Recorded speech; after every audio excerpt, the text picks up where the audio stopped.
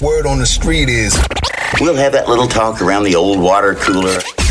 The stories everyone's talking about right now. Here's what's brewing. Wow, so he really got as close as he could to the age 100 without going over. Stay true to the show.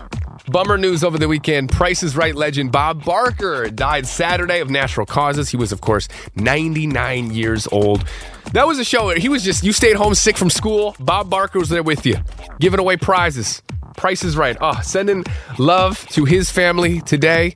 Also over the weekend, Ed Sheeran, he whipped up the first Starbucks PSL of the season out in Seattle. Before his show, he served up over 100 fans with a free latte made courtesy of Ed Sheeran. He was doing it to announce his new album, Autumn Variations, that's coming out September 29th. Those PSLs, he did a good job too. They looked as bright orange as his beautiful hair.